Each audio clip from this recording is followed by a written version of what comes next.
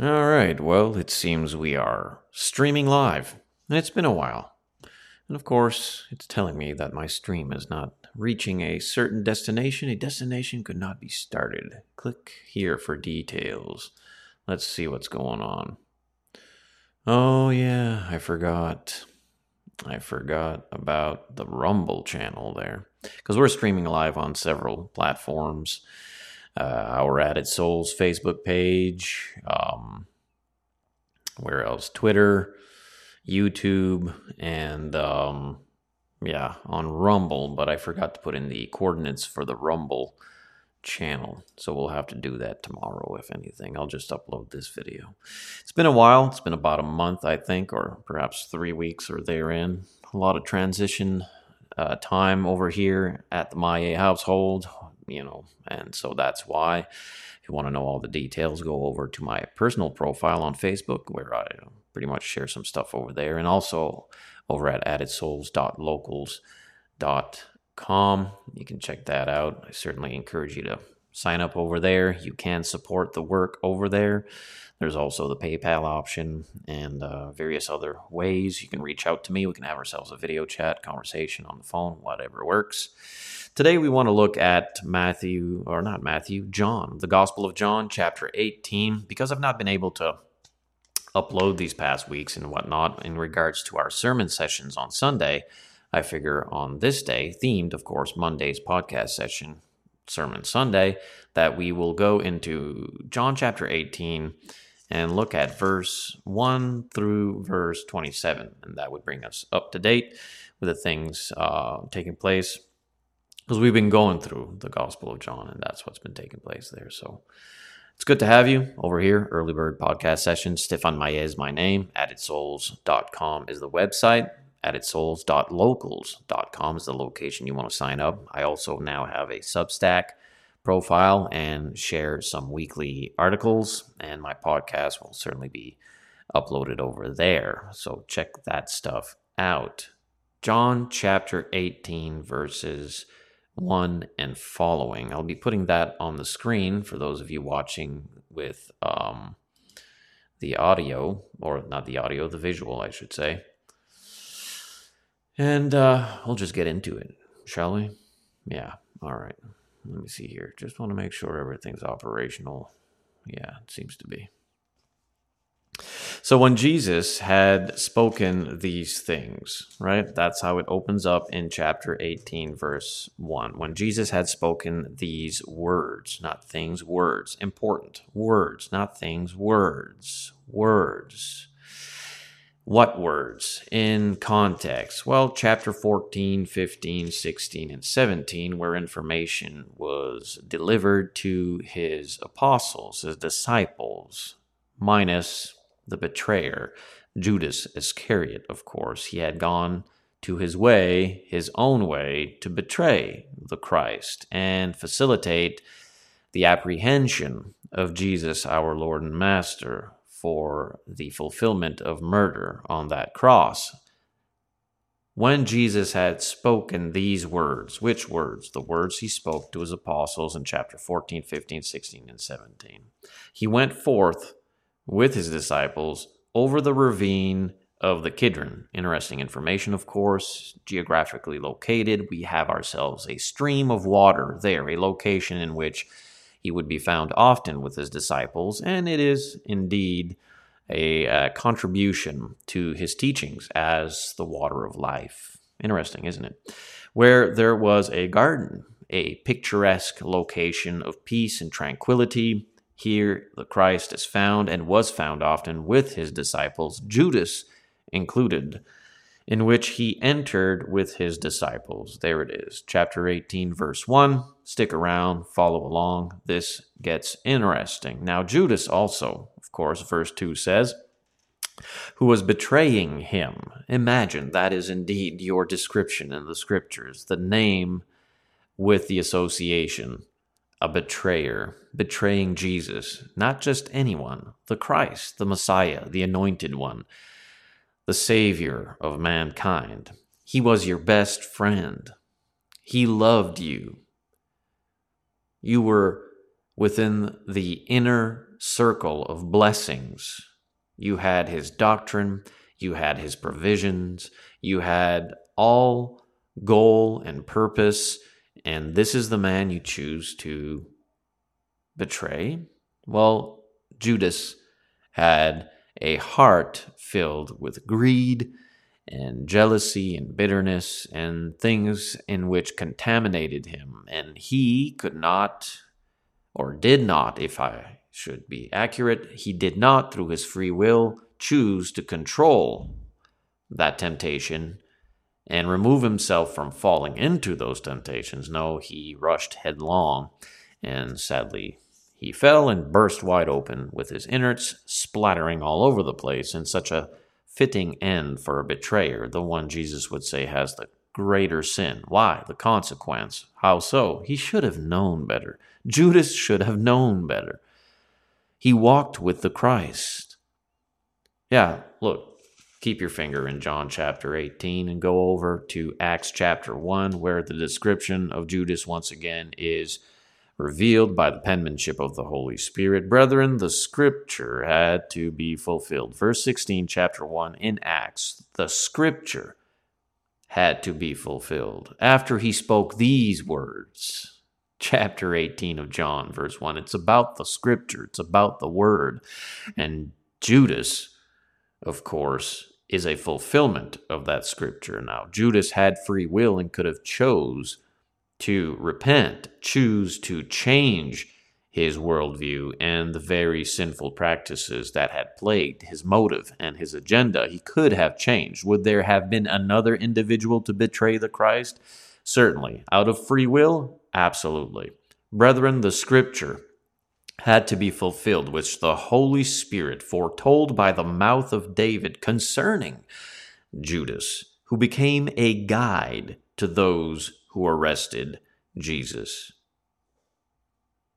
How sad of an individual that he would go through this process and betray his best friend, and not only his best friend, but the Savior of mankind. For he was counted among us. He was saved. He was a follower of the Christ. He had been given all the opportunities and blessings of a disciple. The forgiveness of sins, first and foremost in priority, for that is of first importance. He had been given this freely given gift, for he was counted among us and received his share in this ministry. Now this man acquired a field with the price of his wickedness, and falling headlong, he burst open in the middle, and all his intestines gushed out. Again, a fitting picture for what took place there. And it became known to all who were living in Jerusalem, verse 19, chapter 1 of Acts, so that in their own language that field was called Hakeldama, that is, field of blood. And I don't know if I'm pronouncing that properly or not, but there it is anyways. So, yeah, the descriptive nature penned down by the Holy Spirit of Judas Iscariot, a betrayer. Back to chapter 18 in John. This is fun. This is interesting. This teaches us, challenges us, and allows us to know the inner proceedings and context of the Christ, our Lord and Master, in his final hour. Chapter 18, verse 2, now Judas also, who was betraying him. He is in the action of betrayal. The verb, of course, expressing the oomph of his betrayal, for Jesus had often met there with his disciples, the location in which peace and tranquility and doctrine and challenge were found. All things good with the Christ, following him as a disciple. Therein the location of betrayal, now fully active. Quite the devastating sorrow. Judas then, having received the Roman cohort and officers from the chief priest and the Pharisees,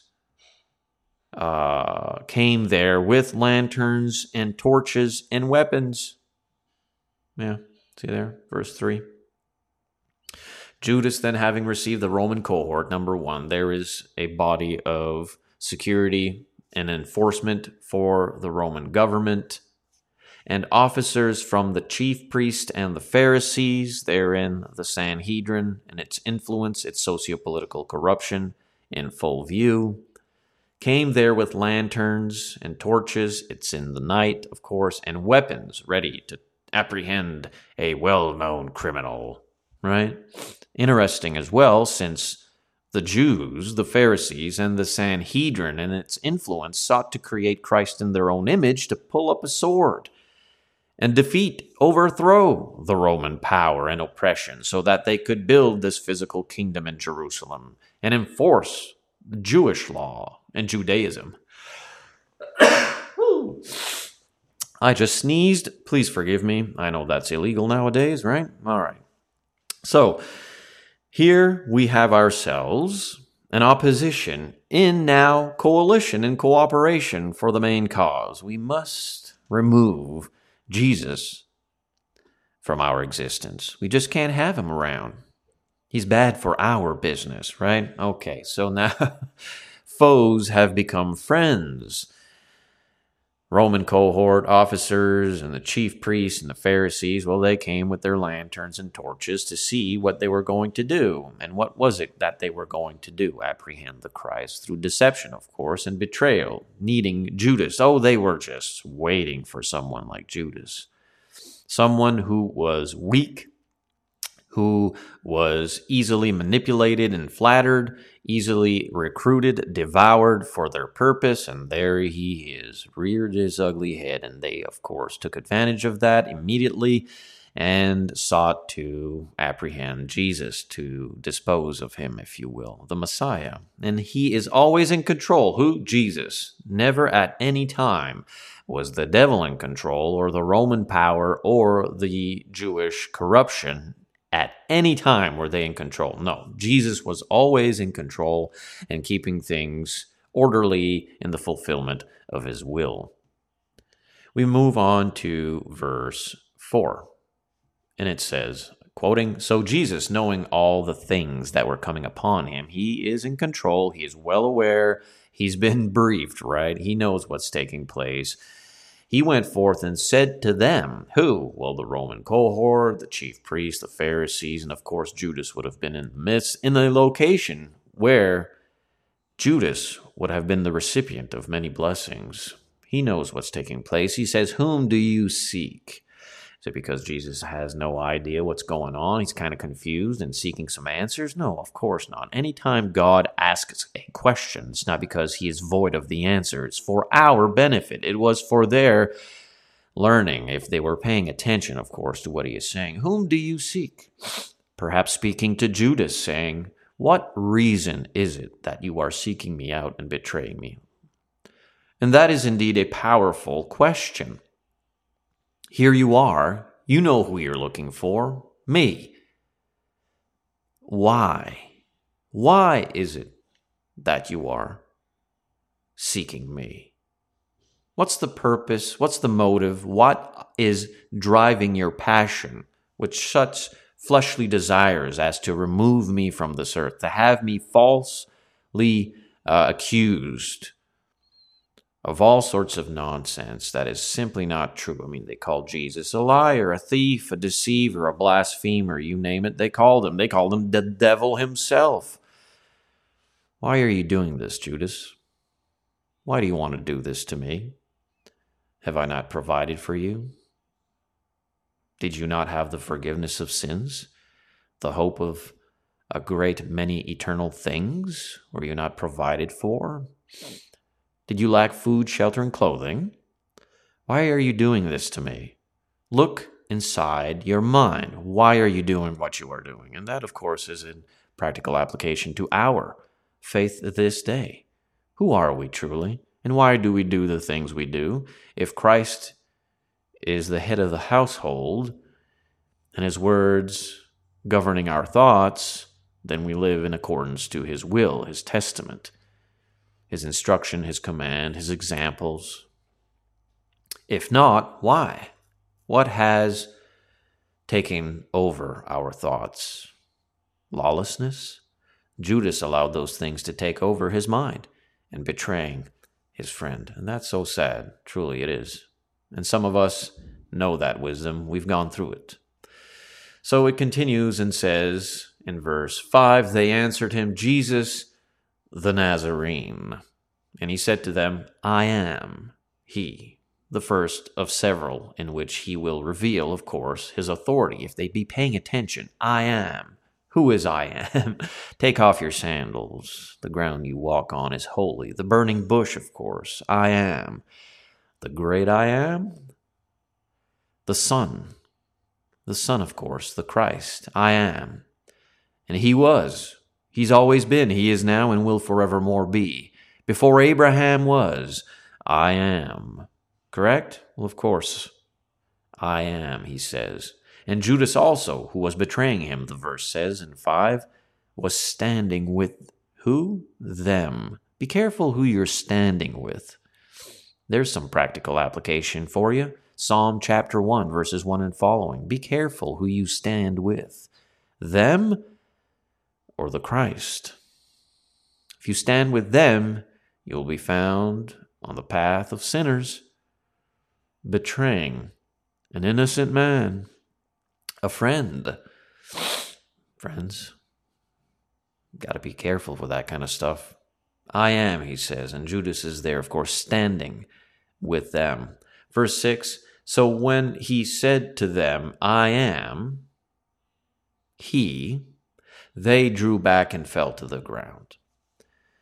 They drew back and fell to the ground. All knees shall bow. The presence and power and authority of Christ and his words, of course, is enough to make all men seek the ground in reverence or in fear, depending on the matter of the heart at that moment. And they would have known who this man is. They would have heard and seen and witnessed the power of his word, the power of his abilities, raising the dead, casting out demons, controlling the weather, making whole the lame, curing the sick, and knowing the inner thoughts of man in a measurement none of us can attain. They would have known who this man was. And of course, they did. And when he spoke, well, they fell to the ground. And they recognized him as Jesus the Nazarene. And that is the descriptive nature of the Christ in the Gospels, of course, known as that. So they would have sought to identify him in that way, and you can see that all throughout the Scriptures. Jesus of Nazareth, Jesus the Nazarene. So when he said to them, I am he, they drew back and fell to the ground. Therefore he again asked them. So now they are in his submissive apprehension. The table has turned. They think they're going there to apprehend him. They will ultimately, of course, but Christ proving the point that he's always in control. He has great supernatural power, and he has the power and authority of his voice. They themselves have said, who is this? They stood amazed. No one spoke like that. They're scribes and Pharisees, and that the Sanhedrin didn't speak like that. He spoke with authority. And so, again, he says, I am. And he will repeat that numerous times, of course. So when he said to them, I am he, they drew back and fell to the ground. Therefore, verse 7, he again asked them, whom do you seek? I'm giving you another opportunity here to soak in the moment. Why are you doing what you are doing? You know me. I am Jesus the Nazarene. I am Jesus of Nazareth in which you describe. I am God. And he might have, again, been specifically trying to pierce Judas, and his one-time disciple, of course, now withdrawn and isolated against him, sadly. Therefore, he again asked, whom do you seek? And they said, Jesus the Nazarene. Jesus the Nazarene. Not the Son of God? No. You're not seeking the Son of God? No. No, they weren't interested in knowing what he taught, his doctrine, his life, his ministry, who he was. Inherently, as he defended his equality to the Father, he was deity, he was God on earth, the prophesied coming king. No, they're not seeking that. They're seeking the socio-political standard name that was given to him in description. He's Jesus the Nazarene, Jesus of Nazareth. Has anything good come out of Nazareth, right? So Jesus answers them, of course, in verse 8, I told you that I am he. So if you seek me, let these go their way. Who? My disciples. Interesting. In the hour of active betrayal against him, the hour in which he must go to the cross, and the process therein facilitating that moment, his heart, his fulfillment for his disciples' safety. They need to move forward after him, don't they? Certainly, to become the recipients of the poured out power of the Holy Spirit, all recorded in Acts chapter 1 and 2, of course. They need preservation. Their expiration has not yet come. And Christ holds authority. Though the devil is thinking himself victorious at this moment, yes, I was able to infiltrate his circle through Judas, and you be careful. Christians, brethren, you be careful who you make friends with. That is a principle, of course, that is alive and well in the world, and they know it. The heathen know this principle, but we Christians, there are some who creep in unnoticed into the church and will infiltrate your life and take great stride in time to infiltrate your thoughts and the way you think and the words you speak, brethren, in which Paul, the apostle, would have spoken to Mark and avoid in Romans chapter 16, verse 17, 18, and following. You be careful with who you make friends with, even in the church. That is why we are wise to understand the discipline that is instructed to us in the local assembly, because a little leaven will leaven the whole lump. Correct? Of course. Now, moving forward again, I told you that I am he, so if you seek me, let these go their way. You want me. You don't want them. These aren't the droids you're looking for. All right? Jesus using the Force there, and of course, he's in control. Always. And to fulfill the word which he spoke, of course, verse 9, of those whom you have given me, I have lost not one. I lost not one. Interesting. Again, he's in control. He is fulfilling the scripture. He is allowing this moment to take place. And he moves forward. Simon Peter then, of course, having a sword in verse 10, seeks to defend his friend from the apprehension and the injustice that he can clearly witness. And this is not the first time Peter, of course, would act in courage to defend his friend.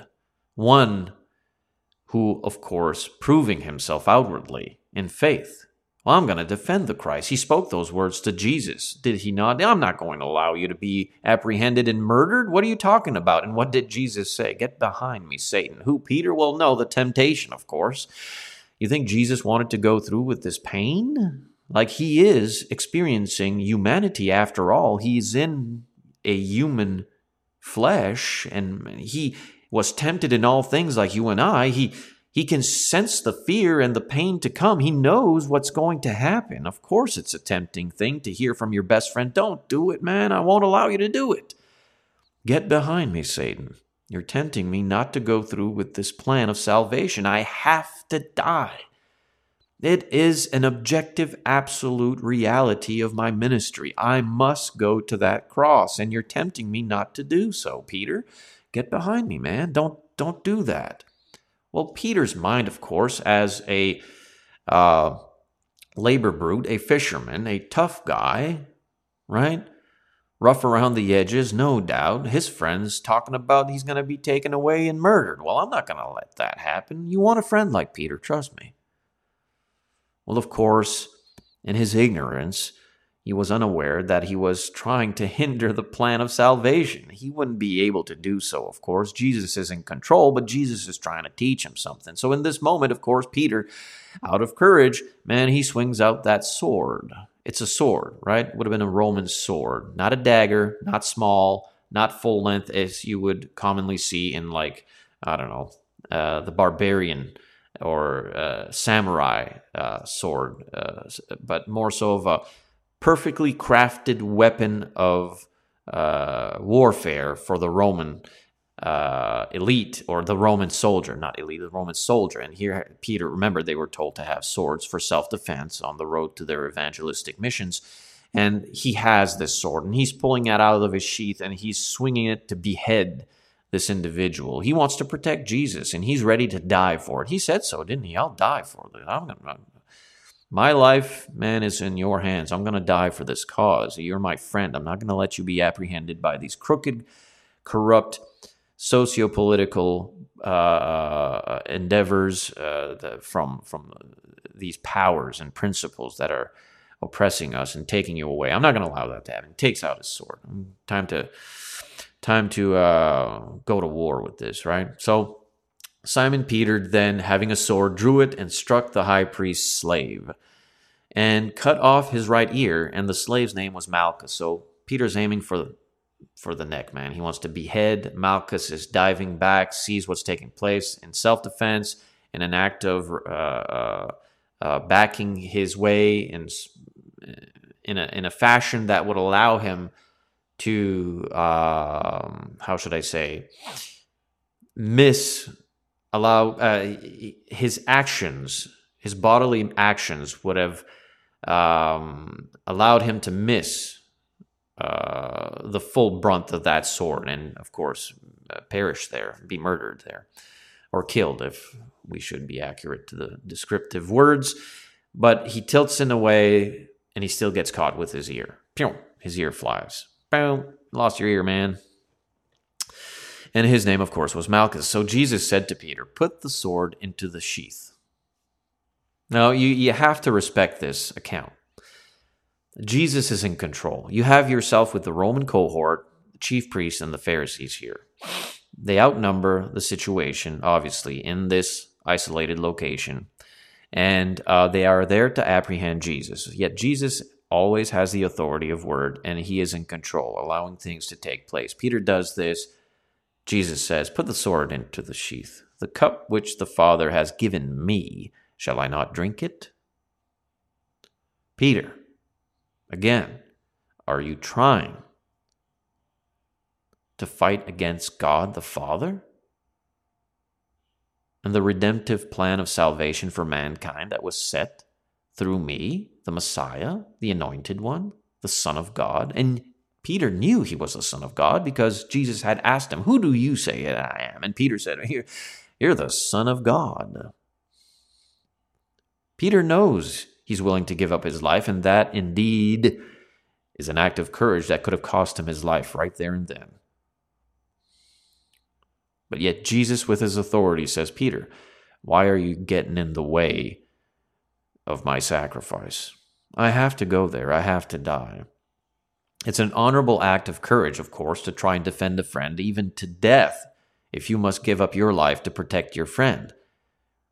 Peter was not in sin for self-defense, contrary to some brethren who are more so loyal to their own political affiliates and policies than they are to the word of God. Peter was not in sin for self-defense or trying to save his friend from, of course, something quite corrupt, but rather the depth of spiritual importance, eternal importance was at play here. And Peter, in his ignorance, was getting in the way. Peter, you can't do that. The Father has set me forth for this mission, and I must fulfill it. If you, yourself, Peter, seek to be with me eternally one day. Interesting indeed. And now we move forward in the text to verse 12, where Jesus will be before the priest. Isn't this interesting? By all means, friends, subscribe, sign up, follow, like, share, comment, all that kind of good stuff. Helps this content move forward for those of us who truly find interest in the Word of God, inspired words. AddedSouls.com is my website. AddedSouls.locals.com is the location you can sign up and support this work for the studio to grow and our influence to reach further. Please consider doing that. There is also PayPal for donations, addedsouls@gmail.com, and you can reach out to me. We can have ourselves a video chat, a phone conversation, email exchange, whatever is necessary. That good? Okay, verse 12, chapter 18, John. So the Roman cohort and the commander and the officers of the Jews arrested Jesus and bound him. On what charges, right? Well, that's what they do. So they are organized to this end, facilitated by the active betrayal of Judas. And he led him, they, of course, and led him, regroup, rethink, back to the verse 12.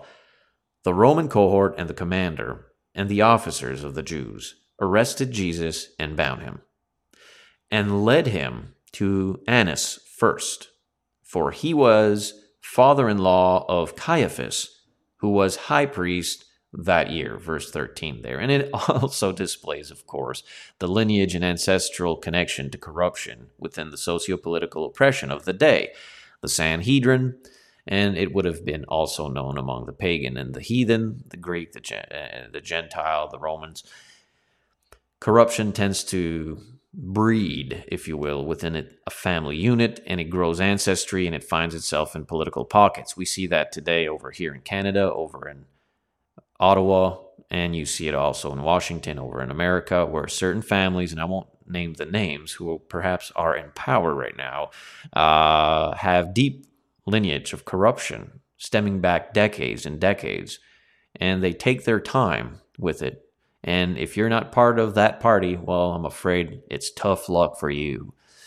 Well, it would have been the same, of course, display here. In the first century, the Roman oppression and power would have set forth Annas as the chief priest, Caiaphas to come afterwards, yet understanding that Annas was probably the final word there, the final say in what would be happening. And they needed, of course, the Roman power to achieve this goal, which was to remove Jesus. Yeah, they needed the Roman power. Remember, peace in Rome. Rome and its policies were set forth to keep the peace. Let's keep the Jews quiet doing what they're doing so that there's no turmoil or protest or any need to cause unease here with the community. So they needed the Roman power, which had, of course, the policy of capital punishment. But they needed to prove the case. All these things, of course, taking place within the corruption of this ancestry. So they led Jesus to Annas first, for he was father-in-law of Caiaphas, who was high priest that year. Now Caiaphas, verse 14, was the one who had advised the Jews that it was expedient for one man to die on behalf of the people. Of course, reminiscing here back to the motive and description of that man's heart. Simon, verse 15, and it cuts that way. John wrote it in such a fashion. It's quite different in the Synoptic Gospels, but over here in John in his pen, a man inspired by the outpoured power of the Holy Spirit, of course, chose to insert Peter within this context as well, within the storyline, along with the proceedings of the Christ, Jesus, our Lord and Master. And we must understand that what is taking place here is unlawful, according to Jewish policy. They weren't supposed to be doing the things they were doing to Jesus. This is like a preliminary process before the courtroom, and they are doing things and asking things that they should have no permission for. And Jesus knows that because Jesus is a lawful man. He was born and raised within the covenant of the Jewish system as a Jew. And he understood the law. He never broke the law, despite the accusations of the Sanhedrin that he was a lawbreaker. He was certainly not. They were. And they were projecting, and that is indeed, sadly, the spirit of those who are self-righteous hypocrites. They are the same today. They creep in unnoticed into the church, and they are wolves in sheep's clothing. They are everything you can read described in the first century, which is rebuked. You'll find them in the church today. You must be able to discern the difference between the Diotrephic and the Demetrius. Well, here they are, of course, doing things that are lawless in order to achieve their fleshly desire to remove Jesus. And so the proceedings, of course, are corrupted. So it goes now back to Peter and his account and witness through the pen John wrote with, and it's interesting how he interchanges the flow of the account from Jesus and his proceedings, which are corrupt, to Peter and what Peter is going through and doing. And I will have a different perspective to share with you moving along in regards to what Peter is doing and why. It's a matter of opinion. I may be wrong. However, it is customarily taught traditionally in the church a certain way, and it struck me while reading and studying the account a different perspective that still, of course, never violates or breaches the doctrine. But we'll get into that. Let's see. Verse 15. Simon, Peter, was following Jesus, and so was another disciple. And that other disciple, if we are reasoning together through various locations of Scripture, would probably hint to John himself, the writer. There are, of course, scholarly endeavors that seek to say that it wouldn't be John, it would be someone else. But I think it's safe to say it would be John, who would be the other disciple. So here you have Peter and John, right?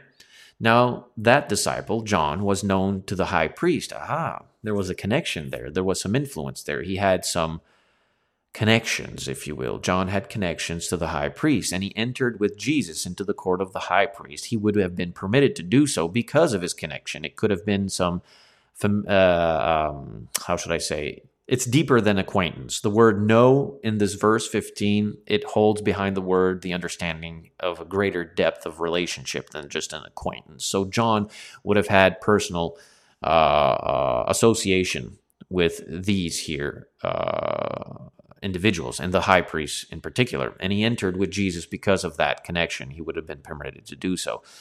The court of the high priest. But Peter, verse 16, interesting. But Peter was standing at the door outside. Now, Peter doesn't have that connection. So the other disciple, John, who was known to the high priest, again, there's a deeper meaning there. There's a connection in the family that is known, that is not only of a surface acquaintance, went out and spoke to the doorkeeper. So John's influence and his connection to these individuals is strong enough that he can go speak to the doorkeeper and brought Peter in. Why is Peter there? Well, he's curious, of course. He's the same man who told Jesus, I won't allow it. I'll die for you. I'll die. I'm ready to die. I don't want you to go through these things you're talking about. I don't want you to be apprehended and murdered. No. I'm not going to allow that to happen. And you can see everything to Peter is Jesus. Jesus is Peter's life. Jesus is the one who's educated me. Jesus is the one who's teaching me how to live and think and speak and do things the right way. Jesus is the one giving me food, shelter, and clothing. Jesus forgave me of my sins. I've seen Jesus for who he is. He is the Son of God. I'm going to do everything I can to stop this man from being falsely tried. This is the same Peter. Well, of course he's curious. He wants to know what's going on with his friend. He wants to stop anything that would hurt him. He wants to be close. So John and his influence allows Peter to get in there. So the slave girl in verse 17, who kept the door, said to Peter, interesting, you are not also one of this man's disciples, are you? Now that, of course, question facilitates an easy, tempted delivery for Peter to say, no, I'm not that. No, I'm not. It's just not. She didn't ask, is Jesus the Son of God? She said, are you one of his disciples? But she says it in a way that facilitates his easily given delivery, which is no, which is a denial, of course. And therein the sin. Well, you are not also one of this man's disciples, are you? Like, you weren't found with him, were you? Right? Because John, he has influence. He just told me you can get in here with him. So I'm assuming you're not like a disciple of this man named Jesus, right? Oh, no, I'm not. No. Peter's curious. He wants to go inside. He wants to know what's taking place there. He's ready to die for his master. I mean, he took out a sword and wanted to behead a man to save Jesus. I mean, he's ready to die. He's courageous, isn't he? In his ignorance, mind you. And he continues in that ignorance, sadly, here, as he lies and denies his association to Jesus. Now, he was probably in a frenzy. His anxiety's up. He's obviously shaken by what's taking place. If he would have been self-controlled of the situation and his mind, he could have, of course, spoken a bit more with that question. Well, what do you mean by disciple? What do you call a disciple? A follower? Well, many people follow Jesus. Not only those who love him, but many follow him who hate him. So what do you mean exactly? Well, were you around with him? Yeah, we were there, obviously. I'm not going to lie. I was there in the garden with him, obviously. We were all there. Can I go in now? Yeah, you can go in. See, no need for denial. No need for a lie. You're in control of the conversation. Now you're in. And you can see what's taking place, which is lawlessness. Because they didn't have the right through Jewish policy to go through the things they were going through in the way they were doing it. So here's Peter. And he does this, right? He's denying his association when he could have, again, had self-control to talk his way in a rightful way, in a decent way, legal way. But he doesn't. Okay, so now the slaves and the officers in verse 18 standing there, having made a charcoal fire. It's cold outside. It's the night. It's dark out there. For it was cold, and they were warming themselves. And Peter was also with them, standing and warming himself. He's there. He's cold as well, so he's getting close to the fire. But he wants to know what's taking place. He wants to be within the inner circles of conversation. His friend's there. He's ready to die for his friend. He's proven that. He said it, and he's proved it in action. Peter don't want Jesus to be apprehended or murdered or anything. He's the Son of God. Peter said that. And upon this rock I shall build my church. Remember, Jesus was telling Peter, upon the confession of truth, which is that I am the Son of God, upon this foundation, that I am the Son of God, the Christ, I'm going to build my church upon that very truth. Remember when Peter said, you're the Son of God? Okay, so here's Peter. Verse 19, the high priest then questioned Jesus about his disciples and about his teaching. Now we switch back through John's pen to the proceedings, the preliminary proceedings, which again are illegal. This is not right. They shouldn't be doing that. The high priest then questioned Jesus about his disciples. Shouldn't be doing that. And about his teaching. And again, we must understand something here. The accuser is the one who must provide the evidence to the accusation. If someone tells you, prove to me there is a God, you know he is speaking words of lawlessness. God exists. We know that. You're the one accusing him of non-existence. So you are the one who has to provide the evidence that God does not exist. Jesus is a betrayer. He is a thief. Jesus is a blasphemer, a deceiver. No, you have to provide evidence to that end. You have to provide evidence to that end. Never believe someone who just says so. Look at the evidence. They are coming forth with accusations. Where's the evidence? Just saying so won't make it so. The high priest then questioned Jesus about his disciples, about his teaching. Do you think he's truly concerned about his disciples and his teachings, really? No, not at all. Not at all. Nope, has nothing to do with that. It has to do with the fact that Jesus is authentic and real and genuine. He is the Messiah. And he had supernatural power to confirm his word, in which they didn't. And they didn't like that at all. They had lost influence and sway and control over the minds of the people because of this man. Their self-righteous hypocrisy was being attacked, exposed. Their greed. You see, they were gatekeepers, were they not? You needed them to know what the scriptures taught, and you needed them to know what the law was. See, they were in control. They could condemn you. They could push you out. They could take your money. And Jesus came to liberate the minds of the people against that nonsense. Be like, hey, you don't need to follow them. You just need to follow me. They are oppressing tyrants. They are diatrophic brutes. They are pharisaical dictators. You don't need them. You just need God through me. They didn't like that one bit, did they? Jesus told them they were lost. How dare he say such a thing? They were of the ancestral lineage back to Abraham. They were the Jewish leadership. They knew the Bible. They were scholars. They were educated. Jesus was not part of their school of thought. Well, they sought to murder him, get rid of him.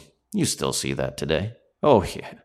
I've not been in the church 40 years, but I've been in here about 12 now, faithful, and I've seen all these things happen before my eyes, and I've witnessed it, and I've been the recipient of these kinds. They are true and real. They are accusers. They are slanderers, and they project everything. They're accusing Jesus of being guilty of the very things they practice. They are the deceivers and the blasphemers. They are the thieves and the robbers. They are the wolves in sheep's clothing. The high priest then questioned Jesus about his disciples and about his teaching, as if he cares about those things. It's not about that at all. If it would have been, this situation would have not have come forth. Yet the scriptures were going to be fulfilled. Jesus answers him, of course. Verse 20. I have spoken openly to the world. You are here asking me about my disciples, about my teachings. Everything you need to know about that has been displayed publicly for the past 3 years. Nothing's been in secrecy, and there's a difference between secrecy and privacy. Privacy is a good thing. Secrecy and whispers and gossips, oh, that's a different ballgame. We've entered the realm of lawlessness, the very thing, of course, the Sanhedrin was guilty of in their hypocrisy. I have spoken openly to the world, Jesus says. I always taught in synagogues, locations in which religious individuals were found, and in the temple, where all the Jews come together, and I spoke nothing in secret. What are you asking me for? Go ask everyone. They've heard me. The crowds have heard me. If someone approaches you and says, well, I've heard him say to me privately, no, you know that's a lie. When it came to the gospel truth in which it was proclaimed, it was public, the crowds knew it, and that is indeed, again, a practical application to our faith, an example. We must be public with our faith. We have no shame. We here, the East Coast Church of Christ, we produce our faith outwardly. For what is within produces its way outwardly, and it is public knowledge. It's on social media. It's out there in the public physically. Our faith, that's why you see renewals and baptisms and what we teach and what we believe and how we are in fellowship together and our unity and our peace. And all of this is public. You want to know what we teach? You want to know whom we follow? It's public knowledge. It's transparent. It's upright. Be careful of those who live behind the shadows and secrecy. The Diotrephes, who has taken preeminence and controls his congregation, what they're allowed to say and do. And be careful. They are out there. They exist. Jesus is telling them, I've spoken openly to the world. If someone approaches you, would approach that, well, Jesus told me this here in secrecy. No, you can know that person's a liar. I've spoken nothing in secret. Why do you question me? Verse 21, Jesus says, is it because you don't know the answer? Well, of course he knows the answer. And why is he asking that question? Pay attention now. Because they are doing things in a lawless way. These preliminary proceedings are not permitted through Jewish law. Yet they are here and doing it falsely against the Christ. And he knows that. So he says, why do you question me? You don't have the right to do that. And where's the evidence to your accusations? Question those who have heard what I spoke to them. They know what I said. It's public knowledge. You don't even have the right to ask me this, by the way, but since you have, by all means, go to the crowds, go to the people, what we have been teaching, who my disciples are. And to the contrast, very sad, Peter, in the very same way, in the same context, is denying his affiliation with the Christ, his best friend. Why? For his motive, of course, which is curiosity and courage in a misguided way. But here's Jesus saying to those before him, hey, listen, question those who have heard what I spoke to them. They know what I said. Now, when he had said this, of course, in verse 22, one of the officers standing nearby struck Jesus. And the word and the idea behind it could have been, of course, a baton of sorts, a stick. and various things, but I think it is more understood within the context as a open-handed slap in the face, a rebuke of sorts, a slap in the face, which, again, I don't know which is worse. It would not have been produced in a fashion to cause him severe bodily affliction, but rather to a rebuke. Like, how dare you say that, or how dare you ask that question, right? And he says this, he says, "Is that the way you answer the high priest?" Oh, these kind of individuals, man. Yes. They're so puffed up with pride. They're so puffed up with pride. They exist in the church today. They creep in unnoticed. Don't mistake it. Prideful brutes, and sadly most of them call themselves evangelists and gospel preachers, and you can see them on their podcast with their bold-faced lies and slander and their demeanor and their heavy-handed actions to condemn everyone and all that kind of nonsense. So here he's being struck. Jesus is being struck in the face, open-handed slap in the face, if you will. "Is that the way you answer the high priest?" Well, Jesus answers him and says, "If I have spoken wrongly," again, Jesus is always according to the law.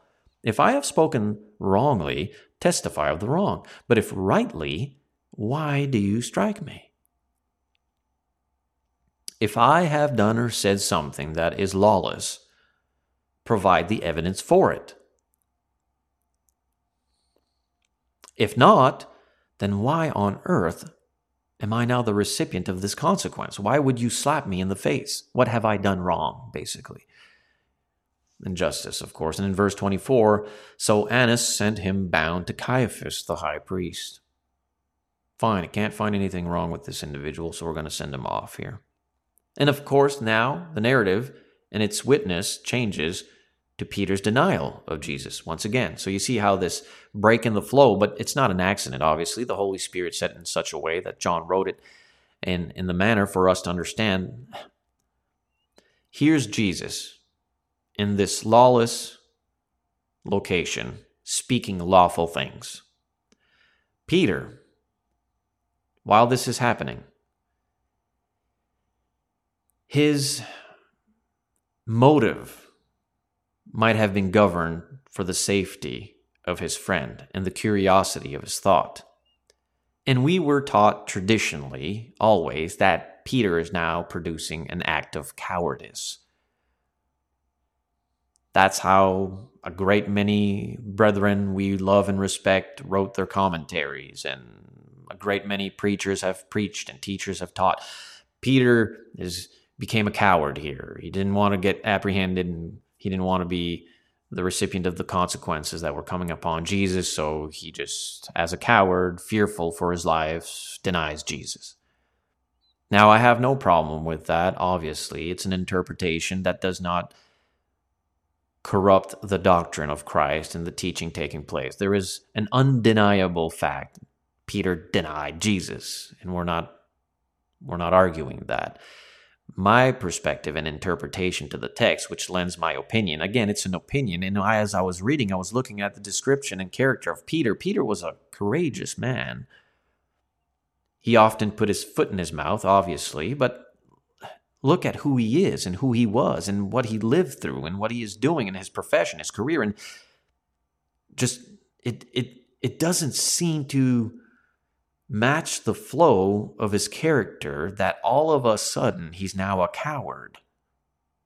I'm not saying it's not possible when you're faced with that moment. You may have a fear you didn't know you had in you, like, oh man, this is real. I don't want to go through this.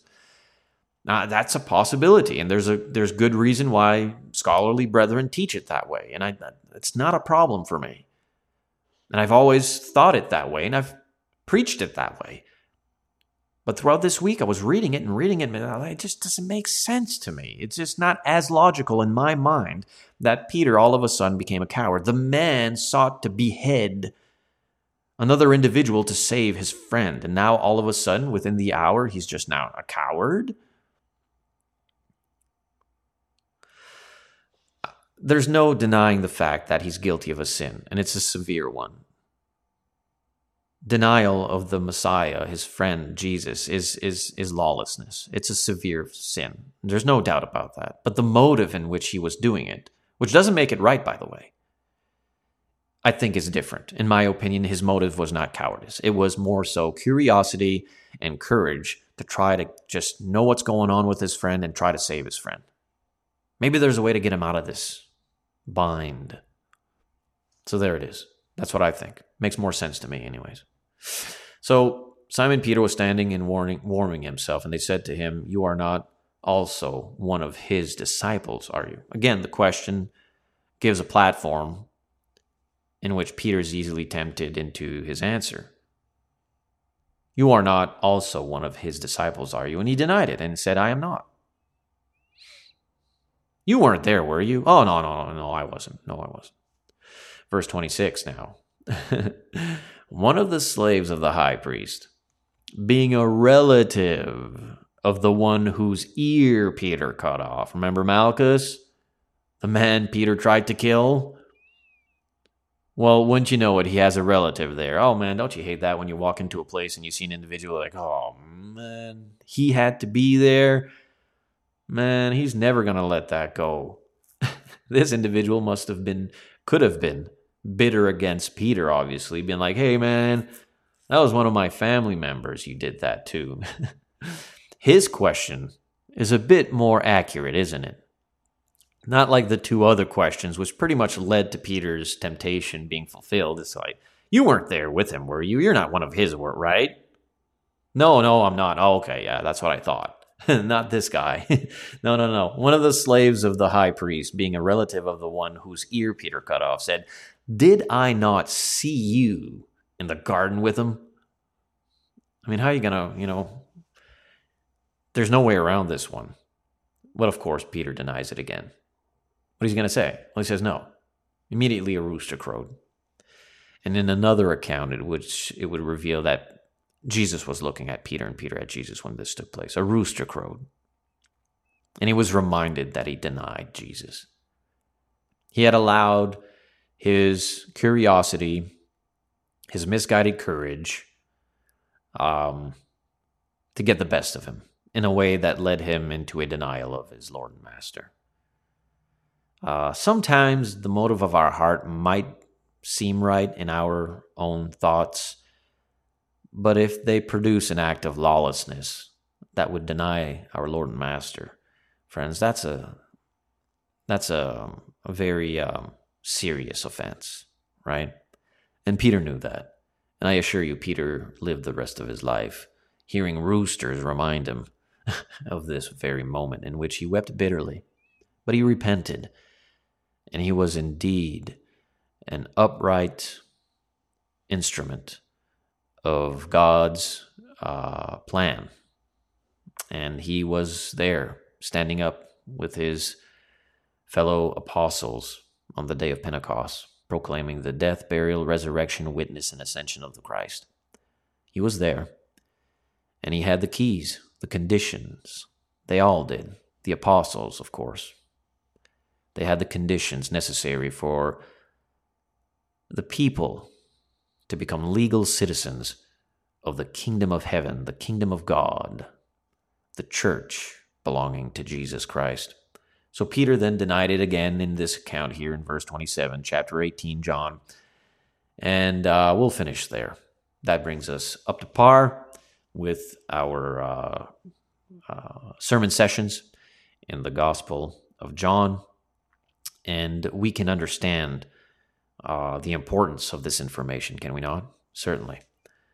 And how Jesus, though going through, if you will, these very devastating moments, being betrayed by a best friend, having another best friend deny him,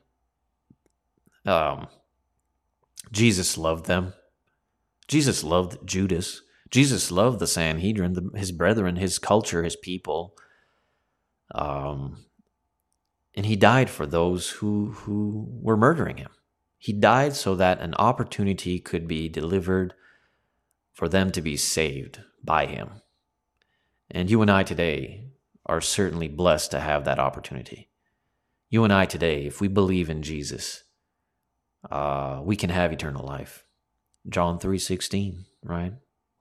God so loved the world that he gave his only begotten Son, that whosoever should believe in him, well, don't need to perish, right? Can have eternal life. Certainly. That's why we must follow our Lord and Master, right? We must trust in him. We must seek him to have our sins washed away. We call on his name as repentant believers, confessing him as our Lord and Master, the Son of God. We qualify, if you will, to call on his name and to be immersed, buried, right?